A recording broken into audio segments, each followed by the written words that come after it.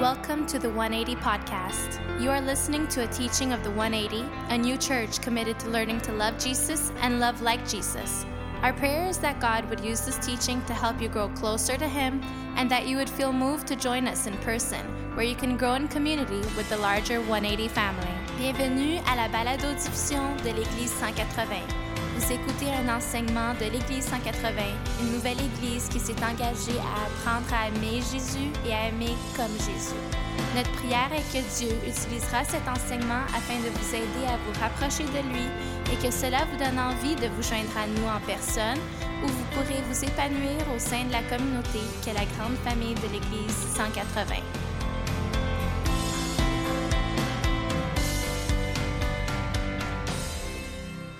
Hey, if you're here for the first time, my name is Dom. I'm Pastor Dom, that you've probably heard a bit about. And I tend to walk. And some people like that, and other people just make fun of me. So the people that make fun of me, they can find another church. And so anyway, you like that? No, I'm just kidding. I'm just joking. We are really excited to be able to continue to learn in a series we started last week on this topic of Advent. And as I begin this morning, I want to invite you to think about a question that I've been thinking about for a long time. Okay, here's a question to think about. If you're watching online, special welcome to you. We've always encouraged you to join us in person, but we understand that can be possible all the time. But here's a question. If you met someone who had never heard about Christmas before, and they asked you, hey, do you believe in Christmas? Are you a Christian? How would you begin to tell them what Christmas is about? Just think about that. If you met somebody who asked you, hey, do you believe in Christmas? I saw commercials, I hear about this. What is Christmas about? What is that? What would you say to them first? Just think about, would you feel comfortable? Would you be like, I think I know what I would say? Would you feel like you'd struggle? I thought about this question a lot because I think for many, many years of my life, if somebody asked me that kind of question, I'd be very, very nervous. Because what I would probably say is maybe you come to the church, or maybe there's somebody I know that could help you with that. And I realized that for many people, even people who would say they're Christians, they probably would not know how to maybe help someone understand what does it really mean to call yourself a Christian and to believe in Christmas. And what I started to do is I started to think about that because I believe that one of the most important things we can do as a church and as people who are learning about God is to help you articulate what you really think about Christmas, to help you think about the faith and what God maybe is teaching you about His power and His presence in your life so that you one day could share with somebody who might have a question. Now, because of the internet, you can share anything you want. I know people are sharing recipes, they're sharing pictures, and they're sharing all of these things that are easy to share. But when it comes to sharing a little bit more in-depth things about Christmas, just a picture or a meme or Jesus is the reason for the season or some verse that you see, that's not enough in the world that we live in today where people are like, what are you talking about? Now, some of you know this.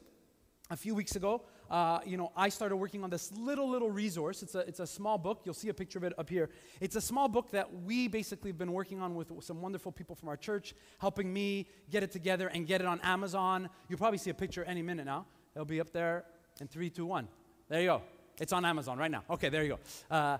It felt like the Amazon delay as well. So it took a little while to get on there. It's both in the Kindle format and in a paperback format. Hopefully next week we'll have some here.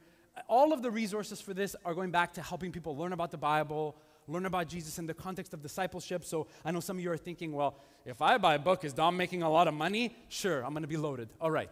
So some of you got that, yeah. I think about many people who wish they had a resource that would help others and help them talk about why at Christmas everybody really struggles to believe. The title of the book came from this idea that as I went back and read about the Christmas story, I realized so many people on that first Christmas season are all struggling to believe in God. They're all wondering, how could this be possible? What is God doing? What's happening? And there's a space that takes place as they work out their questions, as they work out their doubts, as they work out their struggles. And you might be surprised, I know many churches, and I grew up in a space like this, where if you told somebody you struggled to believe in something, that wasn't a good thing. So you know what happened? You pretended that you believed everything. As long as nobody asked you a question. As long as nobody asked you a difficult question where you're like, you know what, I'm not sure what I believe about that. Or I'm not sure how I would explain that there's a God who takes the form of a human and somehow that comes together in this strange mystery. And I'm like, doesn't that sound crazy? You're like, yeah, it really does. I don't know how I would begin to share that with someone else. And so this is a resource that I want to encourage you to think about if you think it'll help you, especially if you're thinking about someone you know that struggles to believe in the meaning of what Christmas is all about. And so one of the things that I want to do this morning is I want to take you back to something we started last week, which is the series we call in the series about Advent. And Advent is this beautiful time where we wait and listen and pray. And if you remember, I gave you 3 simple words to think about Advent last week. Some of you remember them. If you missed it because you slept in or work or something, whatever, obviously the sermons are online. But the 3 words are very, very simple. Anyone remember them? All of you do. Amen. All right, let's pray. You can go. That Advent is a season where in our waiting, we pray, and as we pray, we pay attention to our longings, to the things we're longing for. We actually sang about it. Mel did a wonderful job even just sharing about the fact that all of Christmas, even the music that we sing, is the sense that the people of God are waiting. Like, oh, come Emmanuel. God, are you going to come now? Are you going to help me now? Are you listening now? Are you going to help us through this? And longing is this beautiful category for paying attention to the things that we desire. I want to tell you something, if you're writing things down or you want to take notes, you want to think about this, that every time you think about the things that you long for, they usually point to the thing that you worship. If you forget anything else about this morning, remember that the things that we long for often point to the things that we worship. That the things we most desire to have. And a lot of times at this time of year, we realize that we long for the wrong things. And I'm not talking about wanting a gift or wanting to do a good thing. I'm not talking about that. I'm talking about the deep longings, the things that we see around us, and we think, if only I had that, I'd be happy. If only I had that, I'd feel confident. If only I had that, I would look like a success to other people. My parents would be happy. My grandparents would be. If only.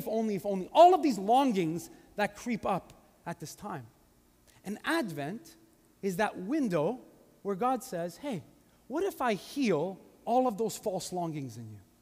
What if we kind of talk about the real longings that you should have at this time and the ones that should stir in you a desire to have God do something new in your life? I know many times in my own life that I've longed for the wrong things. I've longed for the Montreal Canadiens to win 2 games in a row, like back to back. Anyone else? The little kid there is amen.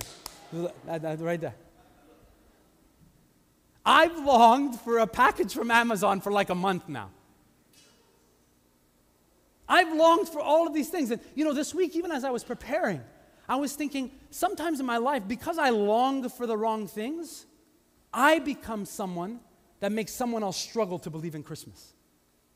Let me say that again. Sometimes because I long for the wrong things, I become a hurdle for someone else to really understand Christmas. Because I become the person who kind of almost makes Christmas something that it never was meant to be. And in order of being someone who helps somebody, I become a hurdle in their own story. Maybe this Advent, God wants to show you that you have been a hurdle in someone else believing in Jesus. Is that too early to start with that? Some of us, if we're not careful, we become a hurdle for our kids being able to take the next step to follow Jesus. For our coworker to take the next step. For a friend that we care about. We actually become the person that becomes a hurdle because they thought we were Christians. They thought we believed in God. They thought we cared about the story of Jesus. And they watch us and they're like, if being a Christian is like you, why would I want any of this? So Advent is the time where God says, hey, let's slow down and pay attention to maybe the longings that you have that are making you a struggle to someone else. And all of us get a chance to do this. And in the Bible, it's really fascinating, is the people in the Bible, the people of God, they get a chance to do this and they start to say to God, would you forgive us for these longings that we've had that are not good longings? That we wanted to have our lives on our terms. We wanted a king that was going to make us happy. And God says, watch what I do now. And you know this if you were here last week. That many of the prophets in the Old Testament will write about this language of longing. And they'll start to help the people, give the people a new language to talk about what it means that God is about to do something new. I want to read a passage from the prophet Isaiah, which is this beautiful passage that I think about often during the time of Christmas. This is what it says. How beautiful on the mountains are the feet of his messengers, or the messengers who brings good news. The good news of peace and salvation, the news that the God of Israel reigns. Maybe some of you have heard this passage before. It's an ancient passage. By the way, a little sneak peek. Next week, some of our kids are going to sing a song that comes from this passage. They're going to sing about the fact that, like some of you parents know, because you've been hearing the song in your house or in your car, I have a little bit, and it's like, it's a nice song, but I'm going crazy, okay? But it's nice. So next week, be ready to clap. But it's like, these feet are made for walking, all this fun stuff, right? And every time I think about this, I think about this idea that the Bible calls Christmas good news. Now, I want to tell you a confession, a personal confession, and something that will, for each of us, no matter where you're watching from today, this will be the biggest challenge for you being ready for Christmas this year. Okay? This will be the biggest challenge you and I face this year. Is a few weeks ago, I got an app on my phone to look up for news. Some of you know this. There's like a bazillion apps you can get on your phone. And if you get this app, it's a news app. There's a lot of different news apps. And as I downloaded this app, what happened was really fascinating. The app prompted me to ask me what kind of news I would be interested in. You ever do this? So what do you click? You're like, I like a bit of gaming, a little bit of sports, a little bit of spirituality, religion. I clicked that one. Technology. Then I saw like handyman, handywoman. I'm like, do not click that. Okay, so all these things, right? And I'm doing this, and I realize that we live in a world that whenever we see the word news means something that we think is good for us. Okay? Every category for news that we have today makes us the decider if news is going to be good. Now, this is so important. You have to understand this. That we live in a world where we are the ones who are told, hey, you decide if this is good news. And you know what? If you don't like this news, don't click off that box. That everything around us makes news, good news, based on what we feel is good news. What we decide we're interested in. And if we're not interested in it, we don't want to hear about that news. That the world is rigged around saying, there's a lot of news out there, but we just want to give you the news that you want to hear. We just want to give you the news that you feel you might like to hear, right? That's the category of what good news has become today. And then we hear the word good news in the Bible, and we're never ready for it. Because good news in the Bible is this moment where God says, I don't care if you're ready to hear this. I'm about to present something to you and help you see something that you would not have naturally just clicked on as something you're interested in or something you might like. So that means that the news that we get at Christmas is this news that hits us and is meant to confront us in some way. To confront all of these things that we believe about God, about life, about ourselves. And think about all along, we are trained to be people to say, you know what? I don't really like that. I'm not interested in that. I don't think I want that. And look at the passage. If you go back to the passage just for a second, I want you to see this passage, how beautiful it is. That in this passage, it talks about people's feet that are committed to bringing good news to other people. Okay? This is so important because we only bring good news to other people when we first believe it's good news for us. We only really care about bringing the good news to someone if we know that somehow that news has done something in us first. It's not like a car that you buy. It's not like a review that you have on a tablet. It's like nothing else. And the people who are bringing good news, what are they doing? Are they going to the beach? They're on mountains. Have you ever tried to climb a mountain?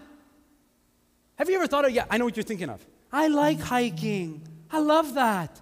No. In Isaiah, when Isaiah writes about these people on the mountains, it's meant to help us understand that the good news you're going to hear about is this good news that people sacrificed to pass on.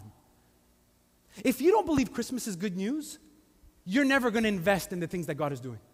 If you don't believe Christmas is really about good news, you're never going to commit to sacrifice so that another person would hear the good news. You never will, because you'll think that news means what you might be interested in this season.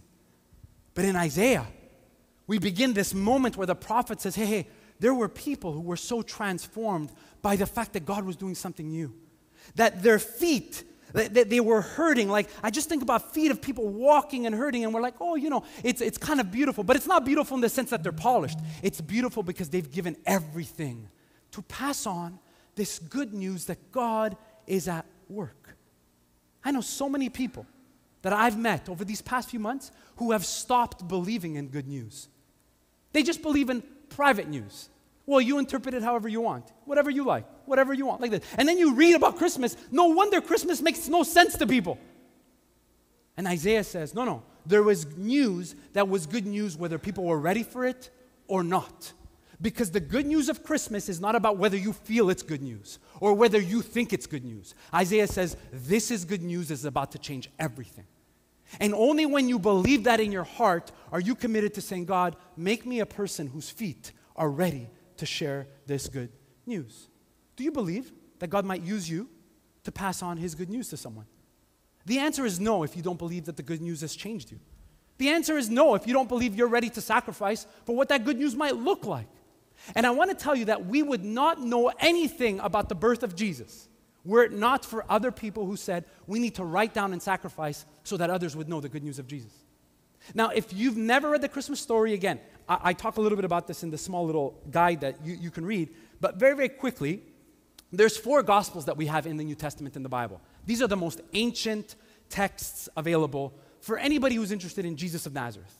So meaning, if you're an atheist, or if you don't believe in God, you would still have to read Matthew, Mark, Luke, and John if you want to learn about Jesus.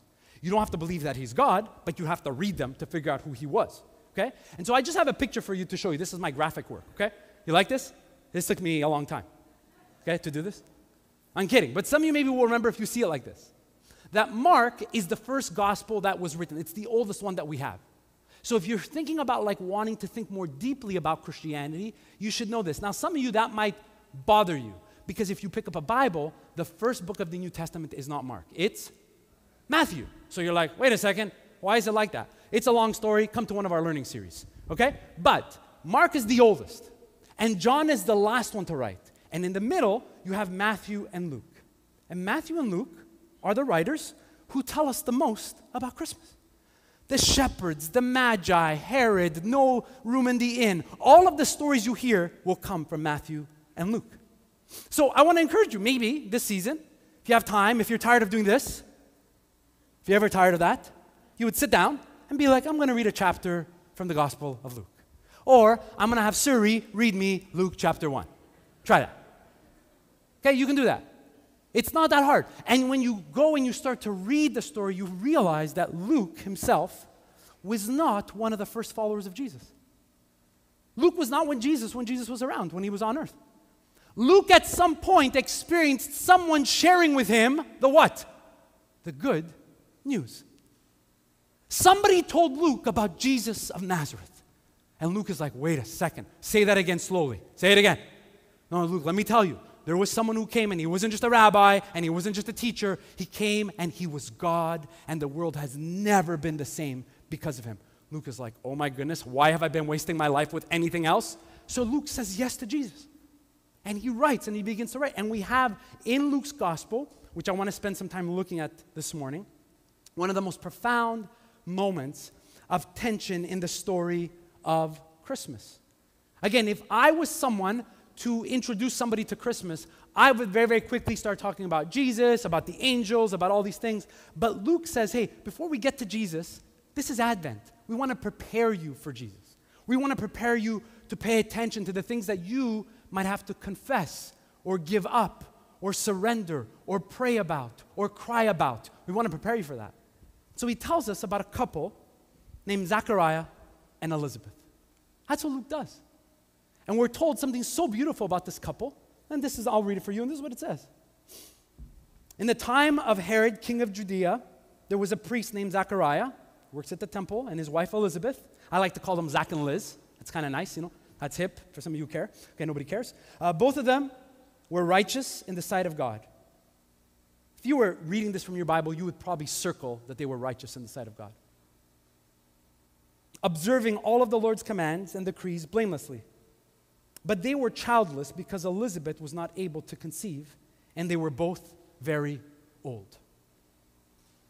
That's kind of, like, you're like, this is Christmas? If you told somebody, like, this is how Christmas starts, what would they say to you? Come on.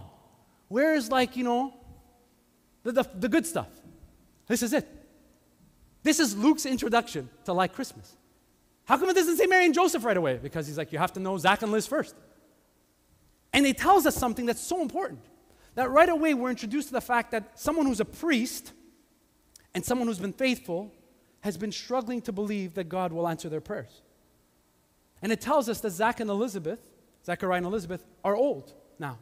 Do you know anybody that's old? Don't look around, but there's some people in this room. Don't look at me. The Bible's trigger for old is meant to help us understand that these are people who've lived their lives, they've given to God. It's something I hear today. You know, you'll hear it often today from people like, I've done my time. Anybody ever say that to you? It's probably it's something I hear the most from people who've been in church a long time. Well, I've done my time. Oh, you want to help with this? I've done my time. I've done my time. I'm like, have you ever read about Zachariah and Elizabeth in the Bible? I'm sure they would have been like, I've done my time people. Not only have they done their time, they've been faithful in the ways of God. They've been faithful. And let me tell you something about a confession about my own life. That when I was growing up, I always believed that people who were faithful, people who did the right thing, people who loved God, when they prayed, God listened to them more. You ever believe that? You're like, if I do the right thing, and if I'm really like at the church, and if I'm always serving the Lord, then when I pray for my kids, they're going to find the right person to marry. And then your kids tell you, look who I'm dating. And you're like, oh boy, well, Lord, we've been praying. How come you didn't answer? No, I'm kidding. Whoever you're dating, that's beautiful. But it's this idea that I lived for the longest time so upset at God because I did all the right stuff and then God didn't answer my prayer. And at the beginning of Luke's story about Christmas, at Advent, he says, hey, let me tell you about a couple who probably felt that. A couple who probably felt that tension.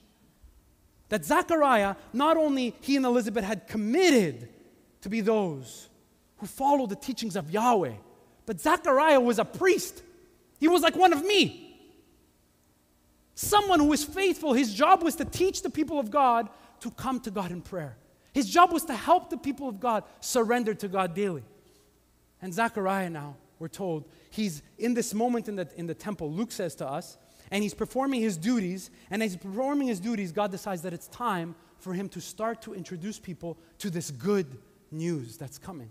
That's what we're told. And when the time for the burning of incense came, all the assembled worshipers were praying outside. Similar, they were worshiping like we are, right? And then an angel of the Lord appeared to him standing at the right side of the altar of incense. When Zachariah saw him, he was startled and was gripped with fear. But the angel said to him, do not be afraid, Zachariah. Your prayer has been heard. Your wife Elizabeth will bear you a son, and you are to call him John. Wow. Can you every time I read this passage, I think I've read it like so many times, obviously. I study it. I'm just like, I would be so happy and upset at the same time. I don't have a word for what that is. I'd be like happy that God heard my prayer and angry and wanting to say, it took this long. Do you know how old we are? And Zachariah's working this out and trying to think about all these ideas. Like, what is happening? Obviously, afraid. I wish Luke would have told us more about it, but he doesn't. If you want to remember something this Christmas, I want to tell you something that maybe no one's ever told you. That each one of us, if we had angels at our disposal to do the work we wanted to do for them, we would never ask a human to do anything for us. Right? Let's say you had an angel that worked for you, that you could dispatch to send a message to somebody when it's time to send a message. How many would ever say, I'm doing all my messages through that angel? How many of you, right? And how many of you would say, there is no way I'm ever trusting anything that's important to anyone that's not an angel? Sign me up, right? And then you read about Christmas and you're like, God, why would you send an angel to tell us that you want to use humans?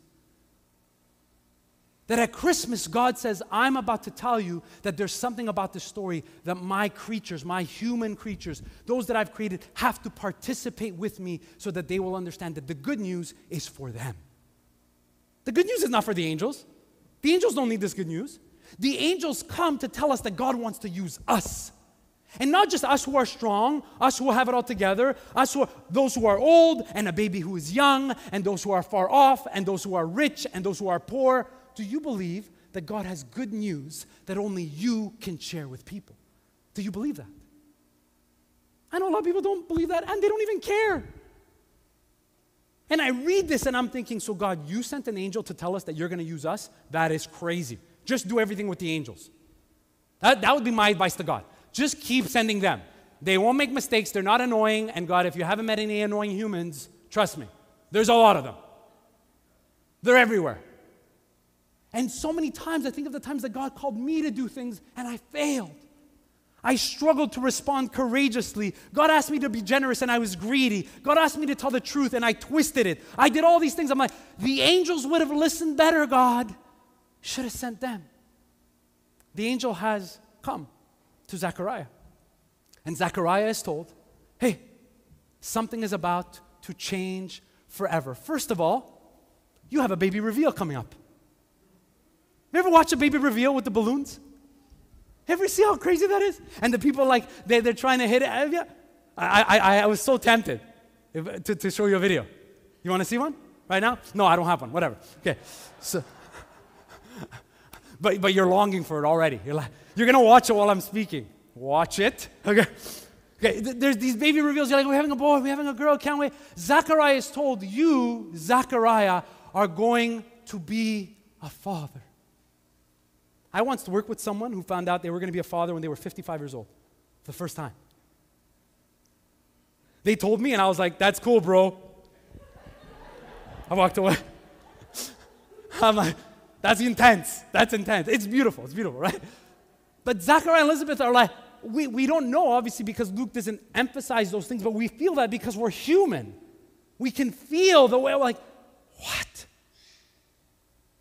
And I've talked about this before. Every time I think about Zechariah going home and telling Elizabeth, hey, I planned a date night. You get it? Like, God's using us. You remember we thought that God had forgotten about us? Remember we thought that God wasn't listening to our prayers because they didn't get answered? You remember all those things? God is about to bring good news and He's going to use us. And not only do they know that He's having a son, His name is going to be John. I think about how profound this moment is, where God says to us, but before you can understand who Jesus is going to be, you need to listen to what John is going to do. And we're told exactly what John is going to come to do. The angel tells Zechariah this. This is what we're told. He, John, will bring back many of the people of Israel to the Lord their God. And he will go before the Lord in the spirit and power of the prophet Elijah, to turn the hearts of the parents to their children and the disobedient to the wisdom of the righteous, to make ready a people prepared for the Lord. Now, if you're reading this in your Bible, it might sound very weird. It's kind of strange. And so I did this on the slide so you could see it. But Luke uses a little section of the prophet Malachi when he tries to tell the people this is what John is going to do. This is what John's life is going to be about. And I try to think of Zechariah as a father. Some of you know this. I'm a dad. I have 3 kids, 3 boys. I can't get my kids to pick up their socks. Okay? I can't get my kids to do basic things. I can't imagine Zechariah telling John, hey, Zechariah, John, let me just tell you, whatever you thought you were going to do, I'm telling you what you're going to do with your life. Zechariah's responsibility is to hear the angel and to understand that these are the kinds of things that John, their son, is going to do. Now, you might never have picked this up, but this is profound, profound language that's both hopeful and corrective as we go towards Christmas. Because the prophet Malachi was a prophet who wrote to the people of God to remind them that they were slaves because they were disobedient. That they had experienced what it was like for parents and grandparents to turn their hearts from God. And now the prophet Elijah, in the spirit of prophet Elijah, John is going to come to help children and parents start to turn their hearts toward the right things. I don't know if you've ever tried this, but one of the hardest things that you will have to do is to understand someone from a different generation. Try to understand someone who's really, really young or really, really old and make sense of that. The church is one of the only places in the world that's left where people from multiple generations all worship together. I had a taste of how beautiful and how challenging that is last week as I did a Hot Topic night with our young adults. I sat with some of our young adults from our church and we chatted, we had some pizza, we connected, heard their stories, and I thought, God, as I was listening to them, I thought, that's such a good question. That's such a good concern. That's such a challenging idea. And I asked the young adults, I said, what kinds of things that we're talking about here could we ever share with our whole church family? What could we say? And there were moments where I'm like, woo, I'm not sure. I mean, some of them, obviously, we can share about some things, but I thought, what would it look like for a church to believe that God uses every generation together to work and to love and to grow in the ways of Jesus? What does that look like? What does it look like that we commit as parents to be those who model for our kids what it's like that our hearts are focused on the right things? Over the past few weeks, we've been encouraging you Even to think about a little Advent tree that's somewhere in your house where you would stop, just read a little prayer with your kids. Just remind them, hey, let's just remember that in the midst of all the good gifts we might get, we want to remember how much it cost God to give us the most important thing. That in the life of John, we are invited to see that God is about to do something that heals generations. The word for children in that passage is not just my children and your children. It's the children of God like a people group. The children as in all of Israel. And that John as a child and Zechariah as a symbol of the older generation, their hearts are going to be turned. And they're going to see eye to eye. And they're going to start to understand what God is calling them to. In this moment, I can imagine Zechariah thinking about this. If you remember the beginning of the story, Luke tells us that people are outside praying and waiting. And Zechariah is inside and he's experiencing this madness. And Zechariah does what every single person I know would do next. What does Zechariah do? Zechariah says, hey, angel, I don't want to be mean or anything, but I have some questions. I have some struggles. This is what we're told. Zechariah asked the angel, how can I be sure of this? I am an old man, and my wife is well along in years. The angel said to him, I am Gabriel, and I stand in the presence of God. And I have been sent to speak to you and to tell you this good news. Some of you know this. I want to encourage you to go and read it. That Zechariah, from this moment on, after this moment with the angel, will be silenced by the angel and not be able to speak again. The angel says to Zechariah that there's something about his heart not being ready to receive the good news that makes him someone that can be trusted with the good news right now. It's a profound moment in the story. I always feel this. I don't know if you feel this. I'm like, that kind of sounds mean. It seems extreme. It seems like maybe that's too far. And maybe there's something that we need to learn that God can work even when we're silenced. You ever think about that? I meet a lot of people that I think God should silence. You? Anyone? Thank God for his snooze 30 days. There's times in my life where I prayed that God would silence me. Because I didn't speak from a place of love and a place of care. I spoke from a place of bitterness and anger. I spoke from a place of wanting to get people back. I spoke from a place of wanting to gossip. I spoke from that place. I wasn't a person who was shaped by the good news and excited to share the good news. I was a person who knew the good news, but it didn't apply to me. It applied to others. And I look back in my life, and when I didn't keep my mouth shut, I became a person who made others struggle to believe in God rather than help them to believe in God. Maybe Zechariah is a reminder to us that sometimes God prefers if we shut up. Some of you have to maybe learn that if you have nothing to say that's going to help someone move closer to Jesus, say nothing in that moment. Just listen. It's shocking to me that I meet so many people who say that they love Jesus, and almost everybody around them who are their friends move further and further away from Jesus every year. Shocking. Zechariah is going to be silenced. This is a priest of God, silenced. But God will continue to work. He'll continue to work behind the scenes. And Zechariah now realizes that, oh my goodness, I have to convince my wife without speaking that we have to have a baby. You think he's drawing it? There's no YouTube. Babe, watch this YouTube video. We're going to do that. I'm going to make you dinner. What are they going to do? We're in the story and Luke is like, follow along. This is the good news. The word Christmas never appears in the Bible, not even once. If you're sharing with somebody who's never believed in Christmas, I ask you to remember to start with that. Just tell them, hey, you know that the word Christmas is not in the Bible at all? The meaning of Christmas is in the Bible, but the biblical word for Christmas is good news. Not just my news, not just favorite news, not just preferential news, the good news. That God is about to do something that's meant to stir in us that He wants to use us in what He's doing in the world. And to do that means to first see what He's going to do as Jesus comes. I'm going to invite the worship team to come back up, and I want to just transition to this important moment where we take communion today.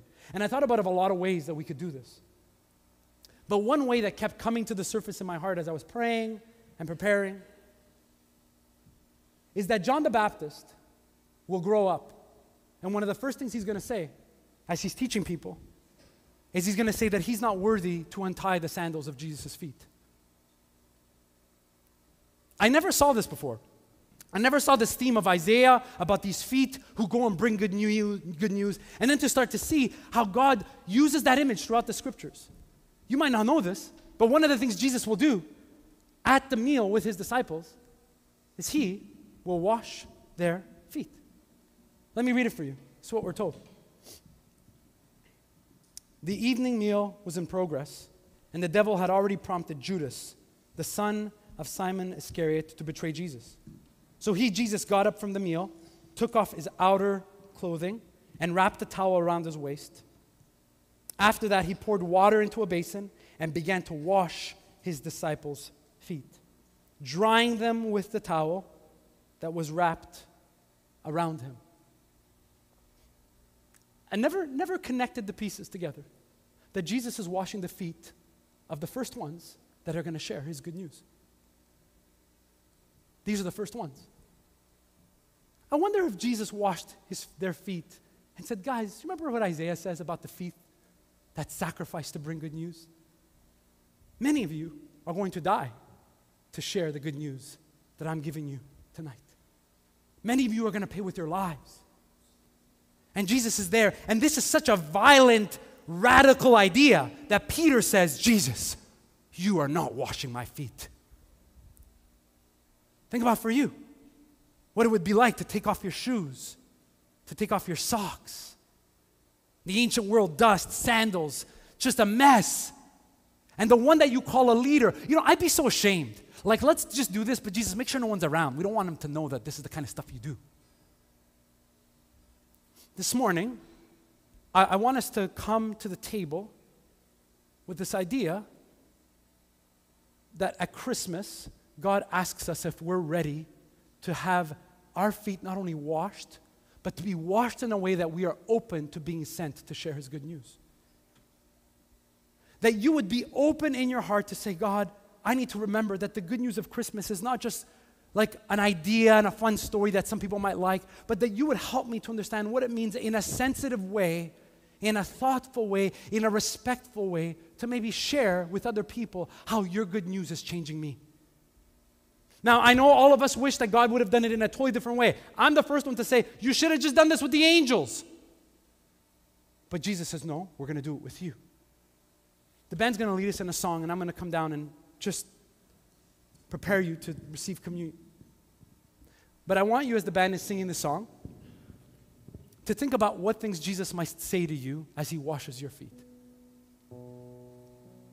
What kinds of things would he talk to you about? What kinds of things would he remind you about? About the way his good news has been all along in your life. I think of the times maybe he would say to Peter, Peter, just take off your sandals. Peter, you remember when you got out of the boat and I was there? Matthew, you remember when everybody rejected you? You were a tax collector and my good news began to do something in you? Take off your sandals now. Each of us. Do you remember when you thought your prayers were never going to be answered and I answered them in a way that was even better than the way you were asking? Do you remember? Take off your shoes now. Take off your shoes. All of us have an opportunity this morning to begin this season moving towards Christmas by saying, make us those who are ready to sacrifice on the mountain to go and bring the good news of peace that people need to hear.